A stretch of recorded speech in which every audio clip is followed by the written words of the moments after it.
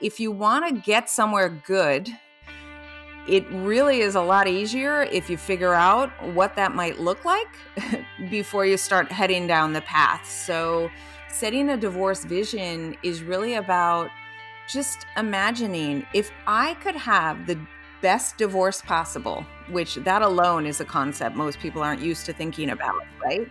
But if I could have the best divorce possible for me, what would it look like? And this is one of the reasons that it's so important to me to share my story, not because everybody wants their divorce to look like mine, but because it's just an example of a divorce that looks different. That is Suzanne Vickberg. This episode of Time to Sing Your Song. In your gut, you know the marriage is over, but the two options before you really suck.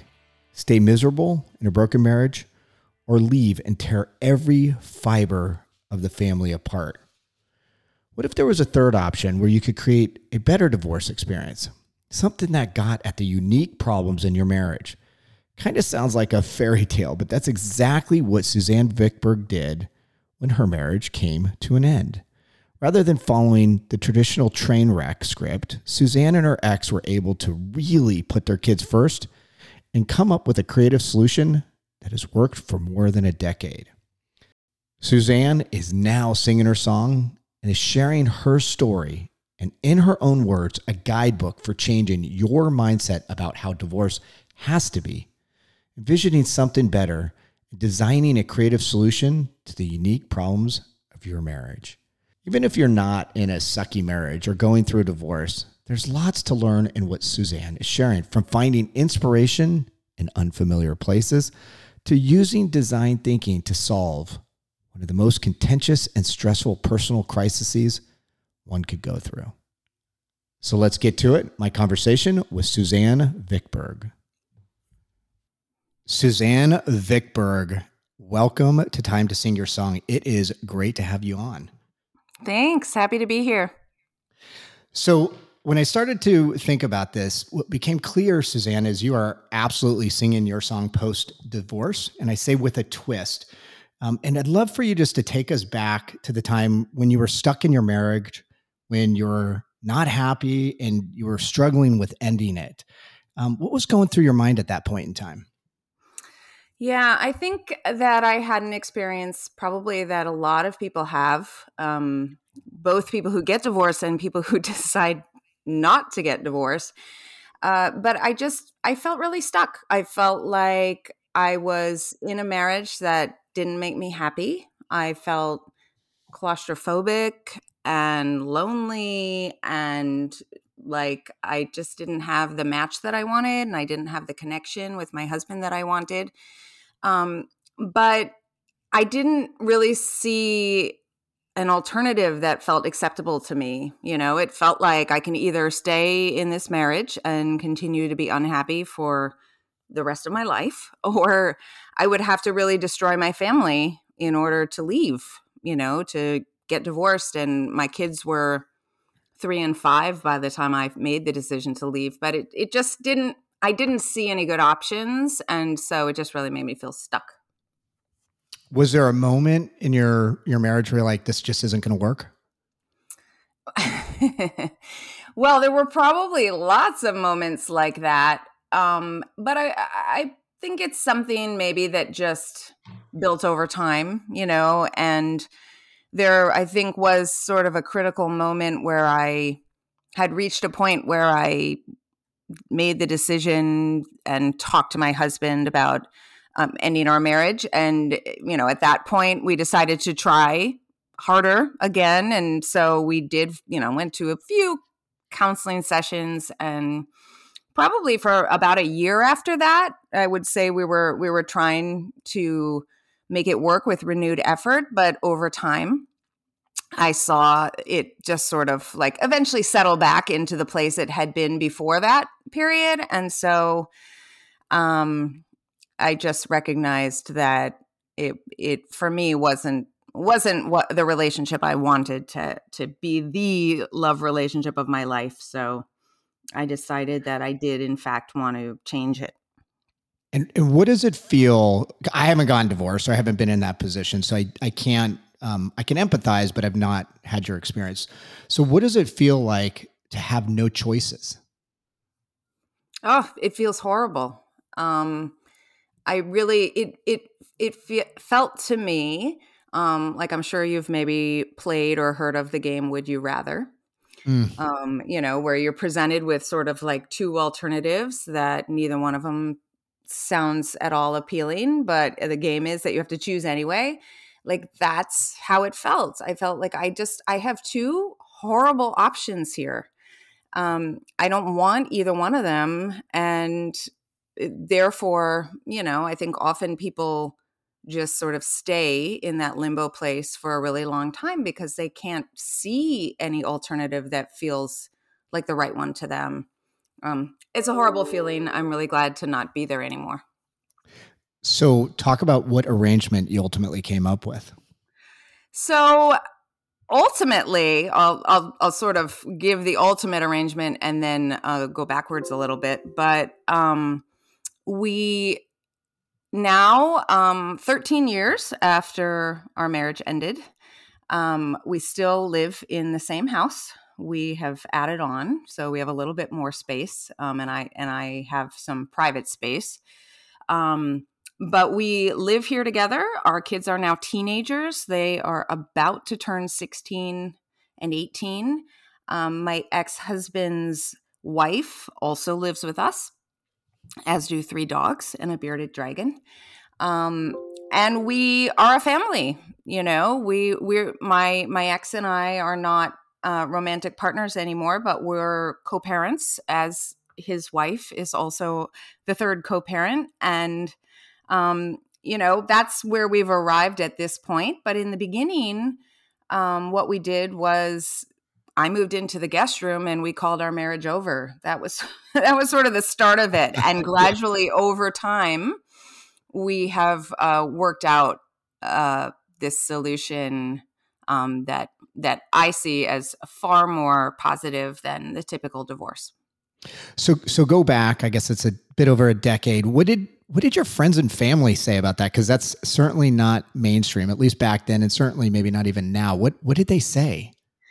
They said, "That's crazy, and you can't do that."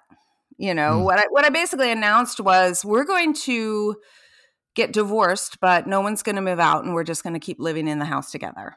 And in the very beginning, that's all I saw. I didn't know what the ultimate solution was going to look like, but I just said, I don't see any reason why anybody has to move out. We have this Mm. house. We have enough bedrooms. We, don't hate each other. We can stay here and raise our kids. I mean, that's what we wanted to do. I just thought, wait, let's just call the marriage over. I will say that everyone we spoke to told us that's you can't do that. Everybody would tell you stories about how people turn on each other when they get divorced, or they would say you're not going to be able to do it once one of you meets someone else. We spoke to professionals who told us that, our own families, our best friends, everybody said this is a terrible idea and it'll never work.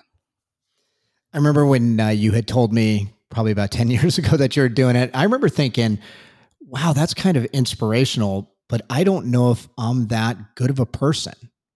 Did you ever think about that in terms of like, is this something that only you and your husband could do? Or we're going to talk a lot about your book, but that this is something you could design around? Was that a consideration at the time? Yeah, I mean, I would say that one of the ingredients to our success at what we're doing is definitely that me, my ex-husband, and his wife are all um, pretty sane. We're pretty Mm. reasonable. We all see the kids as a priority. Most people see their kids as a priority, but we really put them at the center. We're all pretty open-minded people, pretty progressive. Um, and so for sure that's part of the equation. It has made it a lot easier for us. And it's not, certainly the way we're doing things is not for everyone, but to me, the main point is less about like, oh, you have to, live for the next decade and a half together in the same house after you split up, but more that there are options. It doesn't have to look the way we're doing it, but it also doesn't have to look like the traditional divorce path that most of us are pretty familiar with, where people fight and split custody of their children and spend every other Christmas alone and sell their house and Right. argue over the money and all of that stuff. It's those aren't the two options. There's a lot of middle ground in between, and so I think that who the people are that are involved and what they value, and you know however, quote unquote, what type of person they are, is going to influence their own solution and what they come up with. But if people make an explicit effort to be creative, to look out for different options and come up with the best solution for them, I think it's something that anyone can do. So life now, what's the best part and what's the worst part? Well, let's see. The best part, probably the best and worst parts are the same, right? Mm. So thinking about, for example, COVID lockdown, right? It was particularly challenging for a lot of families who were divorced, because even if you were locked down or you had a bubble, then you had kids sometimes that were moving back and forth between homes. So if one parent decided they were going to be very strict, but then the kid was going to the other parent's house who was less strict, then that was a big problem. We were all here together, which meant we had a lot of company. We were all in the same house. No one was going back and forth. It means like there's a lot going on at my house. It's very chaotic here, especially with the dogs in the Yeah. mix. But nobody's lonely, let's put it that way.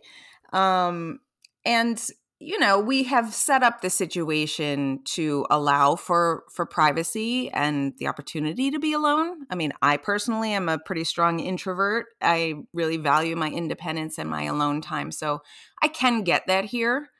um but I think it's just, my son, for example, is going off to college in the fall, and I would really hate to not spend as much time with him as possible right now, and same with my daughter, who's a couple years away. But we've had 13 years of living full time with our kids that we wouldn't have otherwise had, if we had gotten a different kind of divorce. So I value that by far more than anything. Yeah, I can't imagine what it would be like 13 years ago. So I'm going to put myself in your shoes to move out and only spend 50% of your time with your kids. Like you're missing all of those years. And so, while the arrangement may be different and off to some people, the fact of the matter is you've done what I think a lot of people want to do, but don't execute well on, and that is put the kids first, Yeah. which is very commendable. Yeah. Although I will say, honestly, there have been so many benefits for the grown-ups involved, in addition to just the fact that we get to spend that much more time with our kids. It's really provided great flexibility for all of us, because, there are three parents actively parenting and actively managing the house.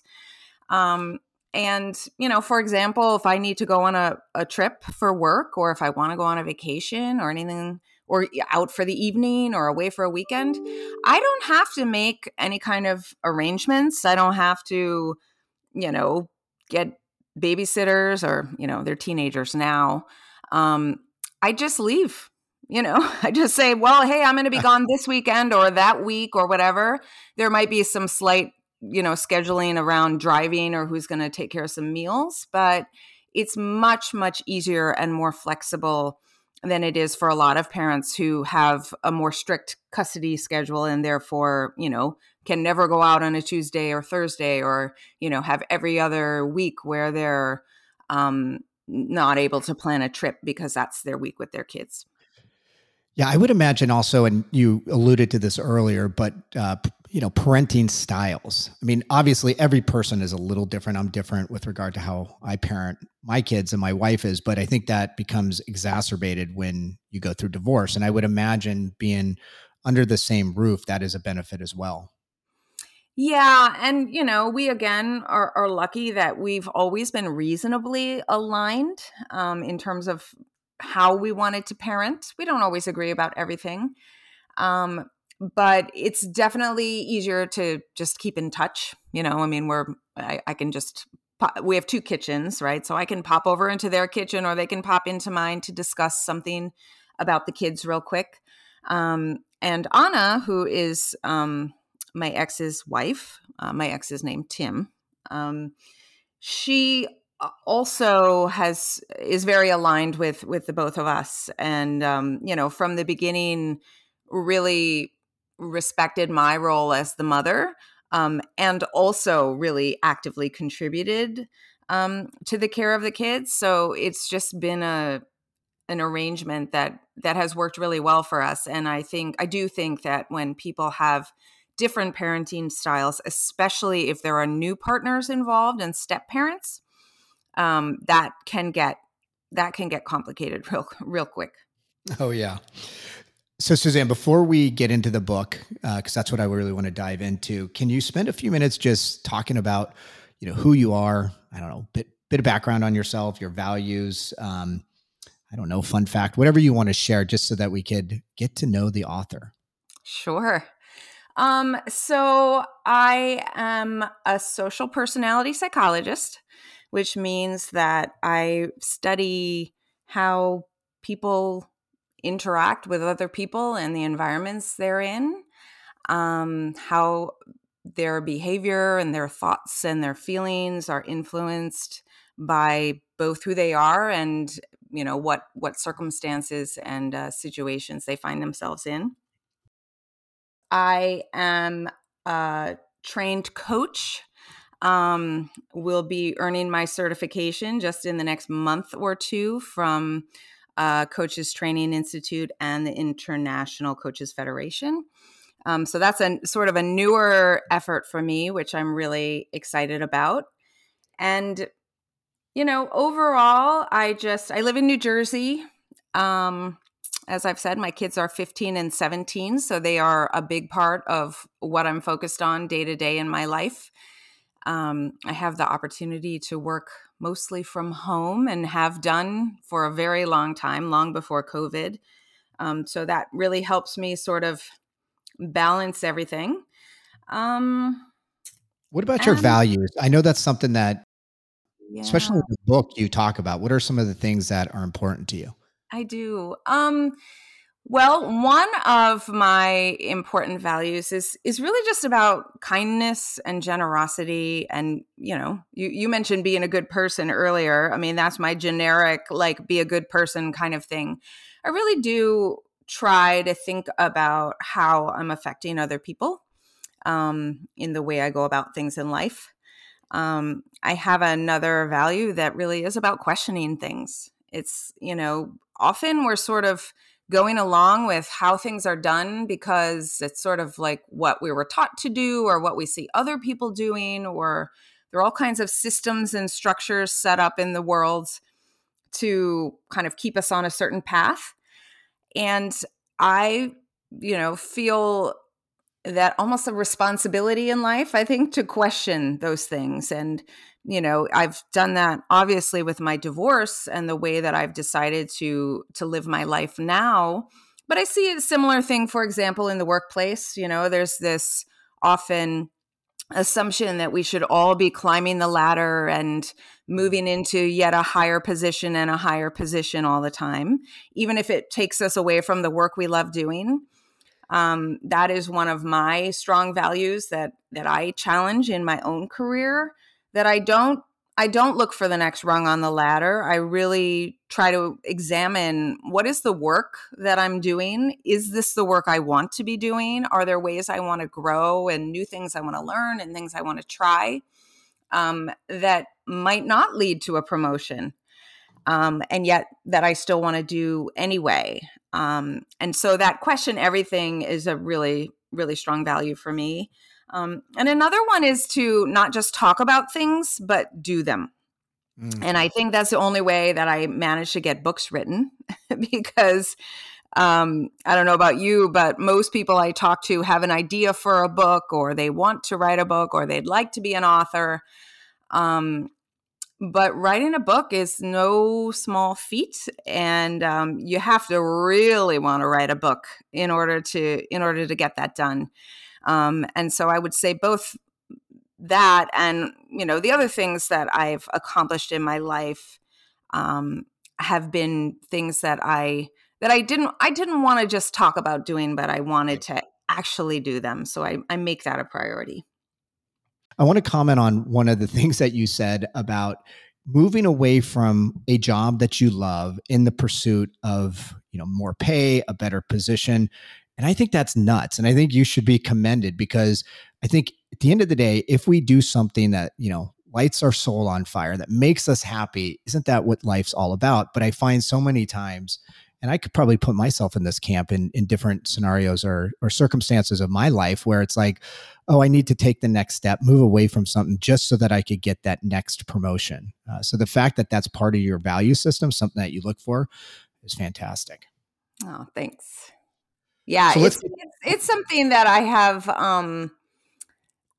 have always explored it. And it's not that I've never made the decision to take the job that will make the next rung on the ladder for me, because especially when you're younger, that's something that maybe plays a different part in your life. But I definitely always want to make sure I'm asking the question and really exploring that. So by the time this interview drops, your book will be out January 3rd. And I learned before we started that that is a significant date. So why are you releasing Divorce by Design on January 3rd? Yeah, so that's known as National Divorce Day. It is the first working business day after the new year. So it's not always on the 3rd. Sometimes it's on the 2nd. But this year it will be on the 3rd. And the entire month of January is a time when lots of people do make the decision to get divorced or actually apply for divorce, because lots of times people are sort of just trying to make it through the holidays, and they don't want to sort of make that really difficult decision, have all those difficult conversations during the holidays. And people often wait until afterward. But as I think most people may experience, the holidays can also be stressful. And by the time people get to January, they start really examining whether they want to go a whole nother year in the same situation that they're currently in. So I just thought it would make a lot of sense for me to put this book out on January 3rd, when people are really starting to think about how they want to spend the next year of their life. So Suzanne, you mentioned that writing a book is not a simple activity. Why did you write this book? What compelled you to do all the work? Yeah. I actually started writing this book almost right away, which, Mm. if you're keeping track of the math, was 13 years ago.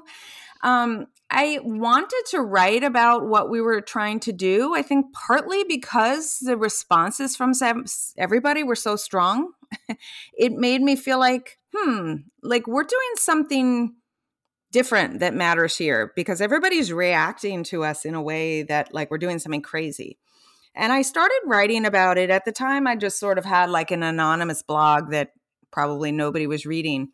But I wanted to just share what we were doing and my thoughts about what I was experiencing, because it seemed to me that there were a whole lot of other people who were probably experiencing that same place that I had experienced, where I felt like there was no good alternatives. And I felt even early on like we had landed upon another option that was going to be far superior to the other two alternatives. And I just wanted to share it with people. And I started talking about this book sort of early on with my friends and family. And it was my aunt, Shannon, actually, who said to me at the time, why don't you wait a while before you write a book about this? Why don't you wait until you've proven you can actually do it? Which turned out to be really good advice. And I didn't really mean to wait a whole 13 years. I have picked it up and put it back down at various times, over that period of time. But finally, during COVID, really buckled down and decided, you know what, it's really important to me to finish this book, to get it over the finish line and out into the world so I can really share it with people. And I was really glad that I had all those things I had written early on, because I've been able to integrate them into the book. And they are, memories of what it was like for me and my kids and, my ex and his wife when it was all new and when we were just sort of exploring the beginning stages. Has your ex and his wife read the book? They have. What They was have their both. response? Yeah. They have both read it. I wanted to make sure that they were okay with everything in it. And I don't think I've written anything that would upset anyone, but still, there's a lot of personal stuff in there, and it's not just my personal stuff. It's by default their personal stuff. And so they're both very proud of our family and of what we've accomplished together. And they both thought the book was great, and we're really happy about it. So they're fully supportive. That's awesome. So you mentioned earlier that there's oftentimes just two choices: stay in that unhappy marriage or destroy your family. And I think you've come up with option 3 or option C, whatever you want to call it. Can you talk about what that third option is? Yeah, I think, well, in our case, that third option is that deciding you don't want to be somebody's romantic partner anymore doesn't have to mean that you're not a family, especially if you share children. Um, and so for us, the third option was ending the marriage, but continuing the family. And in this case, we also have continued to live in the same space, which works really well for us. Is not a necessary part of continuing to be a family. But, I like to think about the fact that there are lots of people in our families who are not our romantic partners. Think of your cousins, your Right. parents, your, grandparents, your whoever. There are people we don't even get along with very well, who we still see as part of our family.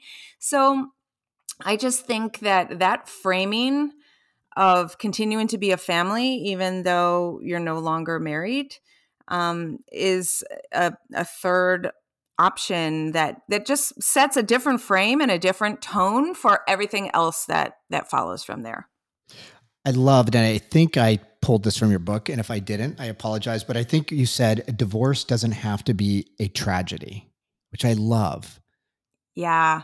Like, But it often feels like one, in the way it's typically done. And, anyone who's listening who has gotten divorced will be very familiar with the fact that when you announce to someone that you're getting divorced, or even if you say, I am divorced, almost everyone responds with, I'm sorry. I'm so sorry. Yeah, sympathy.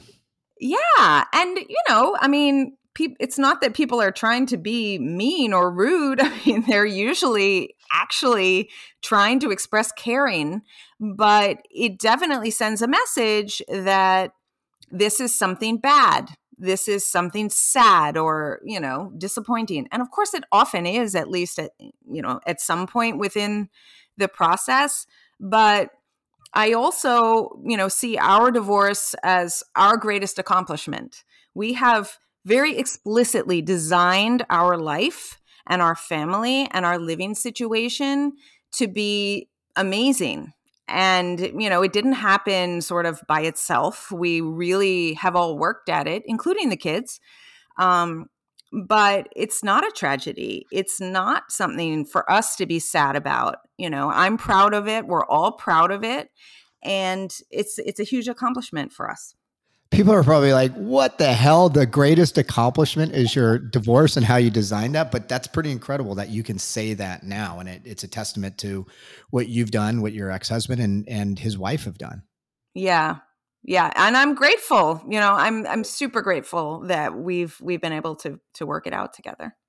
So, as part of the research for this book, did you find out why traditional divorce sucks so bad? Like, I mean, beyond the obvious, how would you respond to that? Why is it so difficult? Um, I think there are a lot of reasons. One of them is, when you decide to end a marriage that, if you have any kind of marriage vows, they usually promise something along the lines of like, we're going to stay in this forever, right? Right. So you you are breaking a promise to yourself and or your spouse and probably your whole family and community and God, if you believe in God. Um, so you're breaking a promise, which people often have some feelings about. You're, perhaps very angry, maybe heartbroken, maybe terrified. There's lots of emotions, both in when you're in an unhappy marriage and then also when you decide to end it. And when we're highly emotional, and especially when we're scared, it's not the easiest time to get really creative and or be, sort of level-headed about the choices that you're making and the decisions you're making. And then add to that the fact that you're trying to work out your final solution for your Right. marriage challenges, with someone that is the person you're struggling most with. So that's all real challenging. And then just the fact that there's a whole industry, that is designed around, quote unquote, helping you do this. And I don't mean to suggest that none of it's helpful. I mean, if you don't know how to go about getting divorced, there are lots of professionals who actually really can help you. But often the system is set up to protect you from the very person that you are now trying to end the marriage with. Right. And all of these systems and processes and all the advice that you get about protecting yourself, sets the other person up as the enemy by default. And once you enter into that frame of mind, it's very hard to stay civil, to continue trusting each other, and to take risks, which are involved in trying to create a different kind of divorce. So I think when you put all of that together, and there's this like pretty clear path for how people typically do it, it's much easier in some ways, even though it's horrible, to follow the path that is clearly defined for you than to go off-roading and like trying to find your own path and create a new one with someone who you're maybe not getting along with very well. It's like a recipe for like just a really, really unpleasant and unfortunate result for many, many people who get divorced. I love the fact that you use the word creativity. You use it in the context of that's not the time you usually get creative, but I love the fact that the notion and almost kind of the foundation of your book is about using creativity and is about using design thinking, which and you know it, you love it, I love it, but a lot of people that are listening potentially don't have a deep understanding of what design thinking is. So can we just first kind of give a bit of background on what design thinking is and then how you began to apply it to this problem statement? Sure. So design thinking is a way of thinking about problems, that, is originally something that designers have used when they were designing products or services, but increasingly has been used in businesses to solve all kinds of different problems. And also, people are starting to apply it to their personal lives and making decisions or solving problems there. It really involves trying to examine the question or the problem very thoroughly. And I think that it's one of the reasons that it's so powerful to use in a divorce situation because, if you think about like what's the problem, the quick answer is that, well, the problem is we're getting divorced. But that's not actually the problem. That's the solution you've come up with for a problem, which is some kind of problem in your marriage that is leading you to think that divorce might be the solution. And so when you think about it that way, and if you start digging into what your problem actually is, it's probably not the same as your next door neighbor's problem in their marriage, or the problem that your parents had in their marriage, or, anyone else that you know. Everybody's marriage has their own problems, whether they stay married or not. And so digging deep into understanding what's the actual problem for you is very powerful because, for example, in my marriage, it wasn't that either one of us was a horrible person or had done anything horrible. It wasn't that we hated each other or couldn't get along at all or couldn't agree on the basics about raising our kids. It was more about the fact that we didn't have the kind of deep connection that we really wanted to have, and that the marriage part of the deal wasn't working for us. And it wasn't that we needed to get as far away from each other as possible or that we couldn't be in the same space together.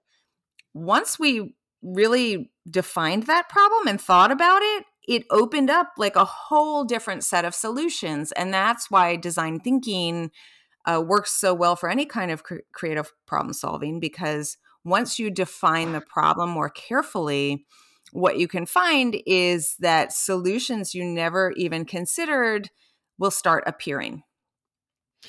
Susan, let's make this real. And I think you did an awesome job using your own process in divorce as the example. But was the problem or challenge statement for you that you didn't see your marriage continuing because you didn't have this deeper connection, or was it something else? And the reason why I'm raising this is it sounds like the crux of kind of divorce by design is really articulating this problem statement. Yeah.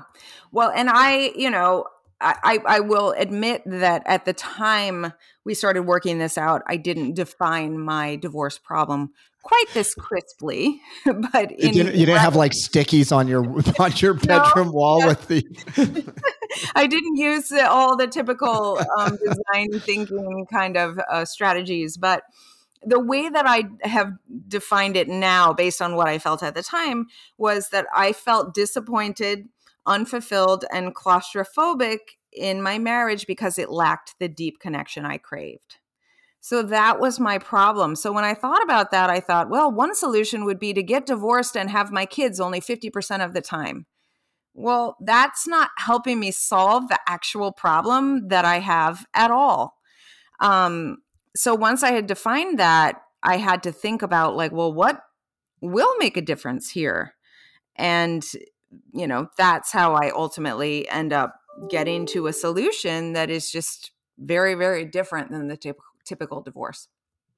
It feels like there is a heavy dose of being non-emotional through that process, which, as you said, it's a highly charged situation. How did you manage through that? Yeah, I think that, that is the part, frankly, that's a little bit more difficult for me to remember this far later. And I do think that while certainly there were lots of emotions, there was for sure anger, there was sadness, disappointment, and fear. I maybe didn't have as strong of emotions as some people might, and part of that I think might, the same issue that was one of the bigger problems in our marriage, that we weren't feeling this like real intensity in terms of the connection we had, might have made it a little easier then when we decided to end it, to be less emotional about doing that.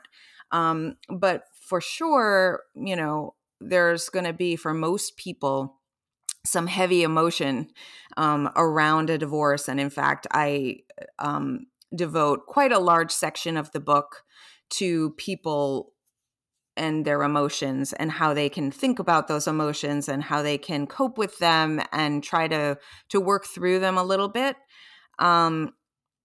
So emotions are part of it. One thing I will say is it is one reason to try to do this process a little bit gradually, because Mm. emotions do shift and cool sometimes, when a little bit of time passes. And so, but what often happens is we're in a hurry to get the divorce done, which I totally understand. People want to like get to the other side of it and move on, but we make decisions when we're really at the height of our emotions. And we're making decisions often that we wouldn't have made if our emotions were somewhat calmer. Um, I don't have an easy solution to this, other than to say it makes a lot of sense to really examine your emotions, to try to understand whether those emotions are driving your decisions, to even maybe imagine, hey, if I didn't feel this particular emotion so strongly right now, how might that affect the decisions I'm making or the solutions I'm coming up with? um, because it it is, I think, easier to be creative and to come up with a positive solution when those emotions are just like a little bit lowered. They're not going to go away, but maybe you don't want them to be super, super hot when you're making all these decisions. I'm taking away two things that are important. I think the first thing you said is just give it a bit of time because time does help. And then also just to examine the underlying emotions that you're feeling. And it sounds like this is covered in your book, which we're not going to go through all of that in detail, but I think that's really helpful because that's what I was thinking. It's very charged. And the whole notion of just give it a little more time, because I know just in my personal life, when my emotions are charged, time is my best friend. And then just to be introspective about the emotions you're feeling, I think is Yeah. very nice. And I think, coming back to the values that you mentioned earlier, one of the other things that I encourage people to do is really get clear about what your values are, and find a way to continually remind yourself about them as you're going through the process. Because, when you know who you are and who you want to be, you can really use that as a lens through which you continually sort of evaluate your own behavior and your own decisions and think about, am I being the person I want to be? Am I being the person that I want my children to see me being? Because it's, obviously not easy to stay on the high road all of the time. And most of us are going to slip off from time to time. But I think it really helps to keep reminding yourself about that. Susanna, I love that because one of the things that I've been thinking of a lot lately is when stress enters my life, it changes obviously my reaction to everything around me. Where maybe I react without giving it a lot of thought, or there may be some conflict involved. And one of the things that I started to do that has helped me out immensely, and I think this goes back to the values that you're talking about, is I just ask myself in the moment. It's almost like snapping a rubber band, but in the moment, is this who I really am as a person? Because what I've oftentimes found is that when I react because of stress, 10 or 15 minutes later, I'm like, that's so not who I am. Why the hell did I act that way? Mm. And I think that's really helpful just to think of, like, you're reacting in the midst of a divorce, and it's likely not who you are as a person. And you're going to see that with great clarity down the road, I would imagine. Yes. And the other really, really important thing to remember is your soon to be ex, which is how I refer to them in the I book, love that. Yeah. Yeah. is What's the acronym? You also use an acronym. You got to share that. STBX, soon to be X. I love that. Um, they are doing the same. And so, one of the things I like to talk about is the fact that, when you talk to people who are divorced, many of the women, at least half of them, are going to say that their ex-husband, if they're in a heterosexual marriage, is a narcissist. And many of the men, at least half of them in heterosexual marriages anyway, will say that their ex-wife is crazy. Um, and, I'm a psychologist, and I think it's not possible that that high of a proportion of people in the world are, having some kind of serious psychological disorder. But, and some of them are, but a lot of people are dealing with, someone who is reacting out of their emotions. Mm. And most of us aren't at our best, frankly. And so, you can't control your soon to be ex and, their behavior or their emotions, but it does pay to keep in mind that, some of the way that they're acting is because they're going through this process too, and because they've also probably been unhappy in the marriage for quite a long time. And the amount of like anger and resentment and all this other emotions that can build up over time, um, can be sort of hard to see through. Suzanne, can you talk about another topic you focus on in the book, and that is the divorce vision? What is that? Yeah. So, the divorce vision is this similar idea to any kind of vision board, that somebody would create, or even setting a strategic vision for an organization. If you want to get somewhere good, it really is a lot easier if you figure out what that might look like before you start heading down the path. So, setting a divorce vision is really about just imagining, if I could have the best divorce possible, which that alone is a concept most people Right. aren't used to thinking about, right? But if I could have the best divorce possible for me, what would it look like? And this is one of the reasons that it's so important to me to share my story, not because everybody wants their divorce to look like mine, but because it's just an example of a divorce that looks different than what we're used to. And so once you see that example, and I have a number of books in the appendix that I mentioned that are other people's writing about their divorces who are also different. Um, once you see some other examples, you can take a step back and think, what do I want mine to look like? And the closer you can get to defining that, the better your chances are of reaching it. And if you set a really sort of audacious, beautiful vision for your divorce, you may not be able to exactly get to that, gorgeous place. However, you're probably going to get closer to it than if you sort of just follow along the path that everybody else told you to go down. So for us, when it was like trying to figure out like what do we want this to look like, it really, the focus was on continuing to nurture our family and causing the least amount of pain possible as we sort of ended the marriage part and freed both of us up to find closer connections with other people. I love that because I was, as you were talking, I was writing almost kind of what current state is for many people and then what could be a vision. And so I started just jotting down like what could be a nice vision for a divorce. And you started to add to it, like, I want to nurture my family. I want to have the least amount of pain possible. I had put down like maybe we could be friends, maybe we could be great co-parents, maybe we Yeah. can do this fairly. And so then I think about like if that's the vision, I juxtapose that to what the reality is for many people, and that reality may be like, this person screwed me. I'm angry. I'm going to get everything I can out of the process. Like it's just such a different way of looking at it. And my guess is, and you probably saw this through your research, is that most people don't think out into the future. They're just thinking about the here and now, and they're doing it based on their emotions. Yeah.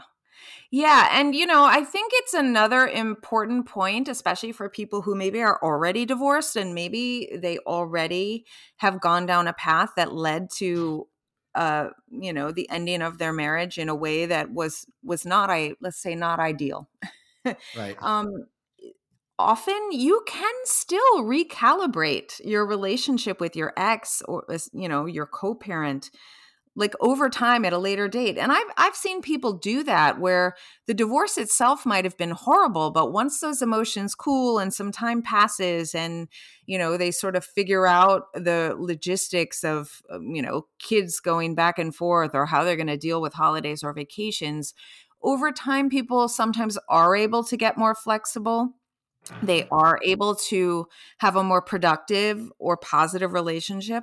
I mean, I know a number of people who do spend holidays with their ex and their families together. And maybe they didn't the first year or two after the divorce because everybody was, not in a place where that felt okay for them. But then years later, they might be able to come back together. So I think it's really never too late to set a divorce vision and try to work toward it. I mean, you really have nothing to lose by doing that. And, hopefully you have at least a little something to gain. So Suzanne, I'm listening to this. You got somebody out there and they're like, "Oh yes, I'm totally into this. The problem statement, I get that. Oh, this vision sounds like a much better way of doing it. How do I get my significant other on board, or is that even necessary?" Yeah. This is sort of like I think one of the bigger questions of, this whole approach and of my book. It's like, okay, I was dealing with someone who wanted to be on board and wanted to create this with me. What if you're not dealing with someone like that? And, while I was sort of joking earlier about how so many people see their exes as narcissists or crazy or however they define it, the reality is people do have very difficult situations often. And, some people are really dealing with trying to break up with someone who is not, cooperative, and they can't get along. And maybe someone's really controlling, or, there's a million other ways that it can be very challenging. So um, I would say that there's a few things to keep in mind. One, the greatest first step is to do your very best to have empathy for your soon-to-be ex, which admittedly is not easy, especially if you're angry at them. But trying to put yourself in their shoes repeatedly to try to understand where they're coming from, um, and sort of put aside your own reactions. Sometimes you might even need a friend to help you do this, to try to say, like, just help me understand what they could be experiencing or thinking. If you can do that and communicate that you're doing that, I think it's going to help a lot. Another, thing that you can try to do is just try to share how you see things, what you hope for. And, obviously, if you're reading my book or someone else's book, again, I've got several in the appendix, sharing that with your soon to be ex and letting them sort of read it for themselves and experience that for themselves. Hiring a professional who is qualified to help you figure this out together. There certainly are collaborative attorneys and mediators and people that are very well skilled at doing that. You will want to communicate pretty clearly that if you're trying to do something a little different, that's important to you. But sometimes someone else like that can help. And then finally, sometimes you really can't. Like you cannot get the other person on board. They're not interested in cooperating. They don't want to think about it this way. Then what you can do is focus in on the things that you can control. And that has to do with your own mindset around this divorce, and just trying to think about it for yourself in the most creative way possible, and or focusing on your own life that's going to be sort of your post-divorce life, which you get to create yourself. And instead of like falling into that situation by default, being very intentional about what kind of life you want to create for yourself in the next chapter. You can always do that. You don't need anyone else's permission. So if you can't get your soon-to-be ex on board, really focus in on what are the things that you can control and how you yourself can think about things. There's two things that you said I just want to pick up. The first is that notion of showing deep empathy for your soon-to-be ex. See, now I'm using the lingo, but showing deep empathy. And I think what could be a game changer is just going to them and saying, I've given this thought, a lot of thought, and I think I know how you likely felt or that you feel now. And it just Mm. takes a lot of the air out of the situation when you have some empathy and you communicate it to the individual. I think that potentially would take a lot of the charge out of the entire situation. I know if I were on the receiving end, I'd be just happy to hear that. Not that it's Yeah. potentially going to work beyond that, but I think that's helpful in leveraging that. Absolutely. I mean, it validates them. And, Totally. often often it's our exact, we have the automatic reaction to want to do the exact opposite, to Exactly. invalidate them, to say, it's all your fault. You've caused all of this in one way or another, and your feelings and your experiences are actually not valid. But to the best of your ability, if you can do the opposite and really explore it and really be honest with yourself and really try to understand where they're coming from. And as you say, let them know that you're working on that. It can make a huge difference in how they respond to you.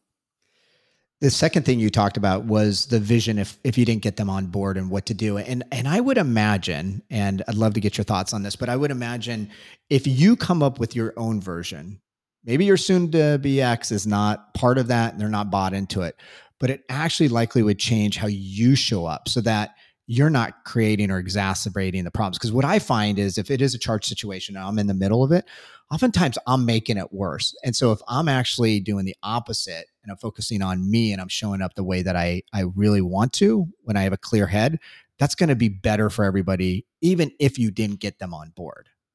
Yeah. You can ask them if this feels right. Every situation is different. Maybe they don't agree with your vision. What's Right. their vision? What would what's the best ending for this marriage that they could envision? Even just asking the question, even if they won't answer or don't want to play along, might get them started sort of thinking about that for themselves. Suzanne, what I really loved about the book, and I'd love to get your thoughts on this, is there's almost a heavy aspect of journaling that you recommend. It's kind of like at the end of every chapter, it's like here's 4 or 5 questions that you could consider, which I think is fantastic. And I was like, it's almost like journaling about your divorce and how you could get through this process. Can you talk about why you incorporated that into the book and the impact that it can have? Yeah.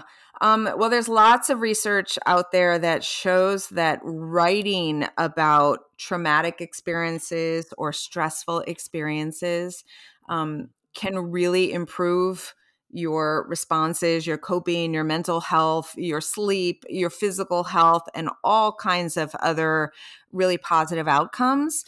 And often we think about, talking about these things with someone else, which is also a really great thing to do. So I'm certainly not discouraging people from talking through things, but writing through things has sort of a different effect and a different process for your brain. It helps us make sense of things. And I don't know about you, Mike, but I'm a ruminator. I tend to like turn things over and over in my mind, and it's exhausting and often not very productive. But when you write about something, it's actually a way of helping your mind organize and create a story for what's happening that can help you sort of like release some of that ruminating, because once you've written it down, your mind sometimes can let it go. But it also helps you make meaning about what you're going through, and it starts to shift your perspective and the way you're thinking about things. It's also just like a really great way to get creative. So I do highly recommend. I mean, I know I'm one of those people who sometimes reads a book and they encourage you to write things down, and I don't always do it. So I get that people don't always do that. But even if you do a little bit of it, it really is going to have a positive effect for you in the long term, even if it's kind of hard to do sometimes in the short term. Yeah, as I was going through the book and the questions, even though I'm not going through a divorce, I thought they were fantastic. And I almost feels like this is a bit different than those other books that you referenced, just because, by going deep on these questions, it can really help you get to a place where maybe you can craft and design a better divorce. So I would encourage people to use the questions to journal on them. And like you said, or you asked me, Mike, are you a ruminator? I live in my mind. So I know exactly what you're talking about. And I understand the value of journaling. So I appreciate that. So the next question I have for you is what did you learn about yourself going through, and you could take this one or two ways or even both, going through the process itself, meaning the divorce that you went through, or even writing this book, because you went through the process. And then as you indicated, you've been writing the book for 13 years. So what have you learned about yourself? Oh gosh. What have I learned about myself? Part of it, I think, is, and this has been a journey and a process over time. I have gotten very clear about what those values of mine are. Um, I think that sometimes, we have a vague idea of like what's important to us or what we believe in, but I'm able to examine my own behavior. And I'm a person who really likes to think about all my thoughts and feelings a lot. But I'm able to not only like write down some values that I think are important to me, but look at my life and what I've created and sort of infer my values from that, which is actually how I encourage people to really do that. Not just like look at a list of things and say, "Oh yeah, I like the idea of being kind," but actually look at your life and try to understand like how often am I kind? Is that how I'm living? So I think that, it's both. I have very intentionally created a life that works for me, but I also then look at the life I've created and how I live day to day. Um, and I reflect back what that means about who I am. So there are lots of, ways that I see that, and I see myself. I think someone who didn't think of myself as a creative person for most of my life. Um, and I think a lot of people maybe don't think they're creative because they're not an artist. And I now think of myself as a creative person because I have this example of a life that I created, not by myself, with my family, and that is definitely creativity for sure. It's interesting, Suzanne. We were talking before we started this conversation, before we hit record, about my conversation with Jeff Raz. And almost verbatim, you just said the things that I've been doing under very, very different circumstances, obviously. But it wasn't until I started to get extremely intentional about who I wanted to be in the life that I wanted to live. And then was very retrospective. One of the things I talked about was going off site one day a quarter, where I would look at, am I on path? Are there things that I should change? Am I happy with the direction that I'm going? And then, evaluate, adjust, and move forward. And in many respects, that's kind of what you've done, through this process. And just that notion of, intentionality and being super retrospective, I think is important. Yeah. And it's fun. It's fun It's and fun. interesting to do. It's fun. Yes, designing your life can be a lot. It's true. And actually living the life that you want to live is even more fun. Exactly. Instead of the life that somebody else, told you were supposed to be living. Totally. Now that you've gone deep on a better way to divorce, is there anything you would have done differently? Mm. Wow. You know what? I don't think so. Um, I really don't think so. I eh, I mean, it's not that my life is perfect. I don't want to give that impression, and there are challenges, associated with our situation. We don't, we get along pretty well, but it doesn't mean that we don't sometimes drive each other crazy and all of that. But I feel like I really have created a life that's right for me. My children have absolutely benefited from having three parents actively engaged and present pretty much all of the time.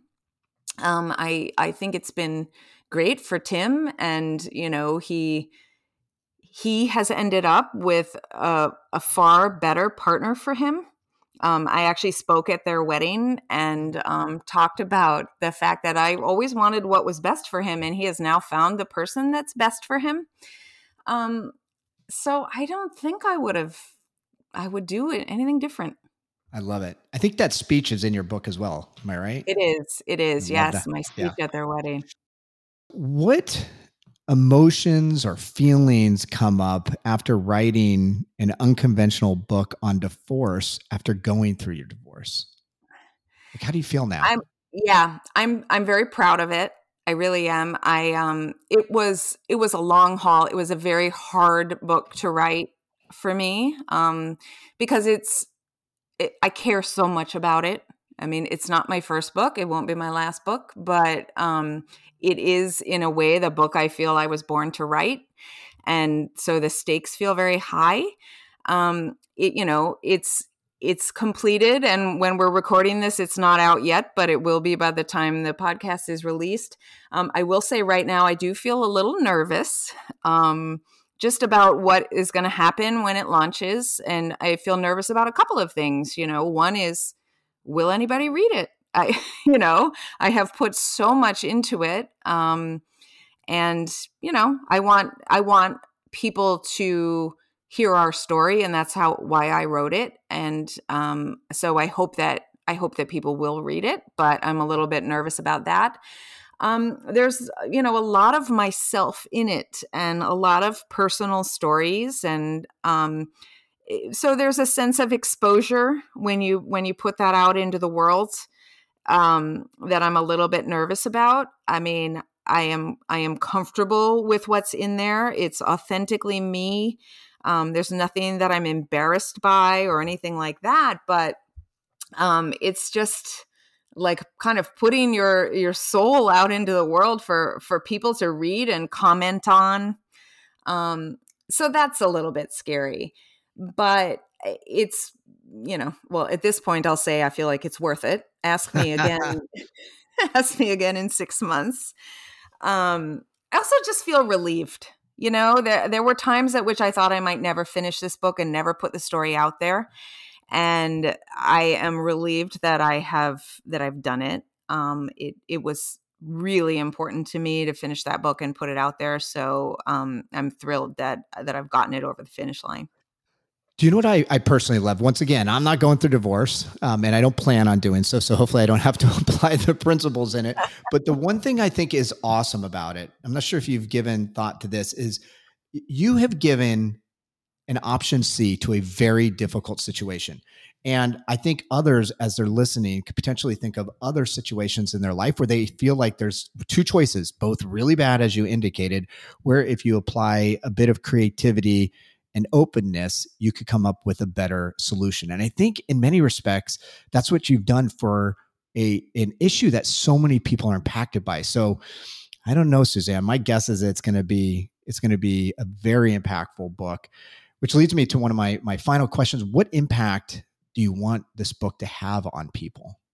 Uh, I just want them. I want it to give people hope, that there are other options. There can be like a beautiful life on the other side of divorce. I mean, most of us don't get married hoping we're going to get divorced, right? Right. Most of Right. us would not hope to arrive there. But if you do arrive there, um, and if you're intentional about it, you again won't create my life, you won't replicate it, but you can create something that's beautiful for you. I also, this might be a little controversial, so maybe a good thing to say toward the end, but I hope that people who are stuck in that unhappy marriage and, are staying there, because the alternative seems so terrible.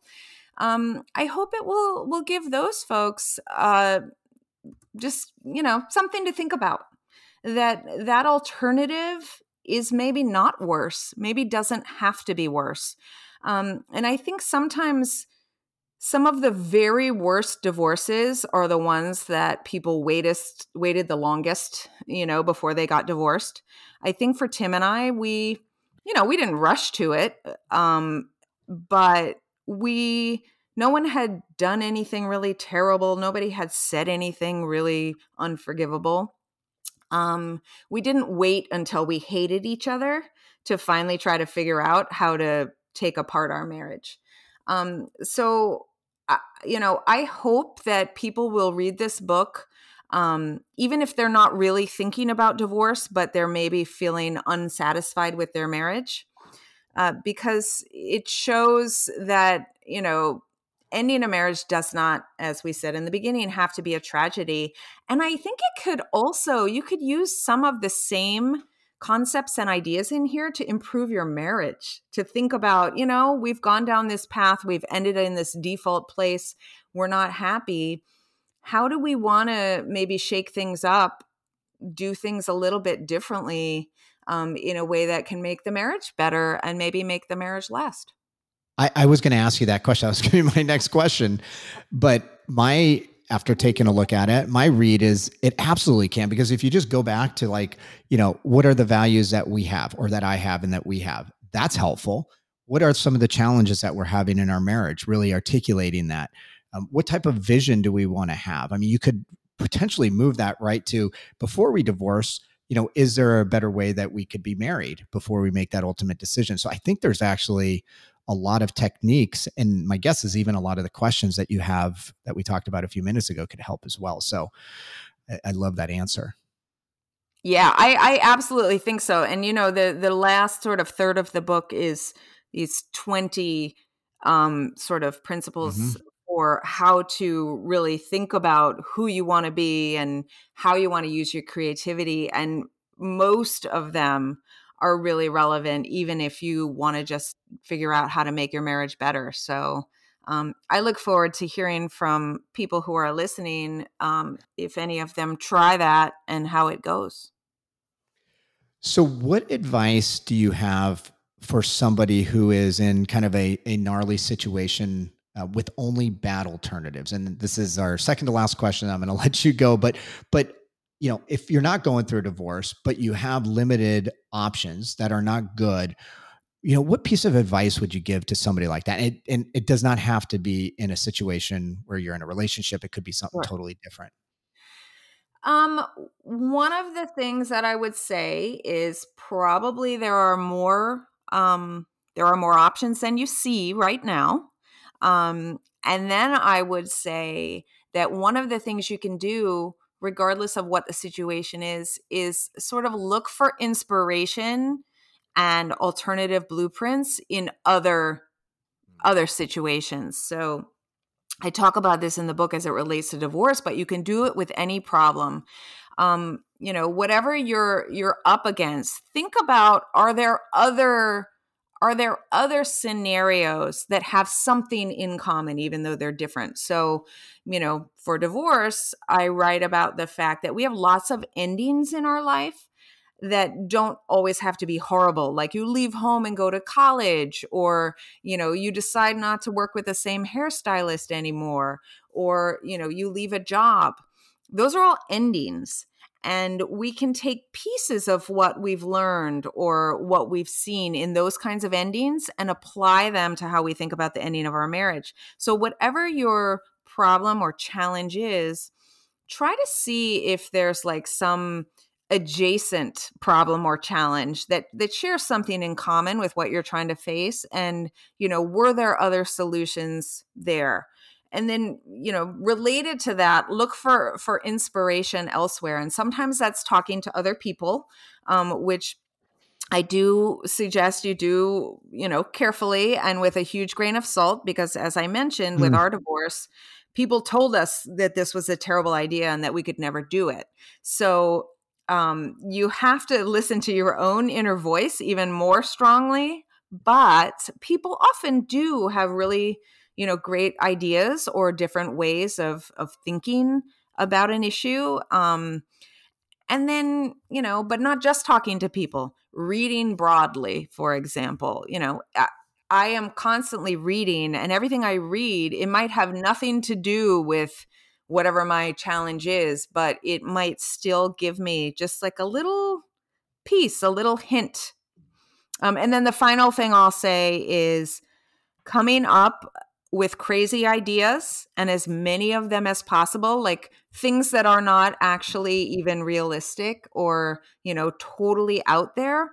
If you force yourself to come up with a list of 30 other solutions to your problem, uh, most of them will be not useful. And there will be one in there that's going to have a kernel of something you can build Yep. on that will send you in a new direction. I got it. That was the best answer ever. And the one thing that I think you did a remarkable job on is actually talking about the benefits of design thinking and the whole notion of maybe look outside your area of expertise or even just where you spend time for inspiration is a great source of finding that option C. And then the last thing you said, I'm a huge believer in come up with crazy ideas, pare them back because there may be a nugget in there. And that's quite frankly where I think most innovation comes from. So great answer. Thank you, Suzanne. So final question, Suzanne. When Yeah. I came up with this podcast, the whole notion was that there are people, and actually I believe this is everybody at some point in their life that get knocked on their ass or have a challenge or an obstacle that they need to overcome. You overcame something that, I don't know, 50% of people that go into marriage have faced, a hard marriage. And not only did you figure out a better way to end it, you figured out a way to take your learnings and package it in a book so that it can make an impact on thousands of people. So when you think about this journey that you've been on, what song comes to mind? You can either just describe it, or if you want to play like a 5 to 7 second excerpt of it, that's cool. But what song comes to mind? Um, I would love to play an excerpt, but I don't know how to do that. That's all good. The song, actually, I was taking a walk one day and I was just listening to, some playlist, and the song A Million Dreams from The Greatest Showman came on, and I had heard it many times before, but I started listening to the lyrics really closely, and I was literally shocked at how closely it fits with the life that my family has created together. And some of what the song talks about is, they can say that we've lost our minds. I don't care if they call us crazy. Run away to a world that we design. Um, Mm. and many of the other lyrics just fit really well with what we've done, which is, you know what? We're going to dream a dream about how we can do this differently. And we're just going to try it. And we're going to take the risks that we need to take, which we took many. And we're going to see what happens, and we're going to sort of close our ears to all the messages that we're getting that say that we can't do it, and we're just going to proceed and see what happens. And we've been really lucky along the way, but we've also worked really hard. And I couldn't be more grateful to Tim and Anna and my kids and everyone around us who now supports us, um, because we have had a lot of support, after the initial reactions from all of our loved ones. And I'm thrilled to be able to put it out into the world as a book, and I hope people will really get a lot out of it. And thank you, Mike, for creating this opportunity and way to communicate the message to a lot more people, and not thousands, but millions. Millions. Yes. I love it. And I love that song. So everybody go out and listen to that song and be inspired and think about Suzanne and her journey. The lyrics do actually connect so beautifully with your journey that you've been on, Suzanne. And Suzanne, thank you for sharing your story. Thank you for releasing the book. I think it's going to do awesome. Everybody go out and buy the damn book on January 3rd. By the time this is out, you can go buy it. And Suzanne, thank you. Thank you very much. Sure. Thanks. Suzanne, you are awesome. Thank you for sharing your journey and providing a third option for doing divorce right. I'm not planning on divorcing my wife of 27 years anytime soon or ever. However, I did pick up a lot from our conversation and reading your book. I'm personally fired up about a much better approach to a complicated situation that is often made worse by hurt feelings, rejection, and those damn greedy attorneys. Sorry, attorneys, if you're out there, but it's true. Here are a few things that I picked up along the way. First, sometimes the reason you think you're getting a divorce is not the real reason. By spending the time at getting at the root cause, you will be in a much better position to create a solution that may just work. Second, divorce often goes sideways because there isn't much thought given to the type of divorce you want to have. And this totally makes sense because you are in the muck of an emotional and often contentious situation. But by stepping back from the fray and giving deep consideration to your divorce vision, you may be able to create a destination that gives you peace of mind and something meaningful to work for. Also, it may just take you out of that victim mindset that you find yourself in. And that is a very good thing for your mental health. Finally, this book has taken the idea of design thinking to the next level. Pay attention to what Suzanne is sharing. Many of the ideas and approaches can be used for other personal challenges, maybe even a marriage that just needs some shaking up. I am now several interviews into this journey, and I love the diversity of what it means to sing your song. From overcoming drug addiction to fleeing corporate life, the conversations have been inspiring and instructive, at least to me. Hit me up if you have a kick-ass story, or if you know somebody that does, on social media. Mike Kearney on LinkedIn and mkearney33 on Twitter. You can even email me at mike@timetosingsoursong.com. Until next time, start singing your song today because, as the anonymous quote goes, when tomorrow comes, this day will be gone forever. In its place is something that you have left behind. Let it be something good.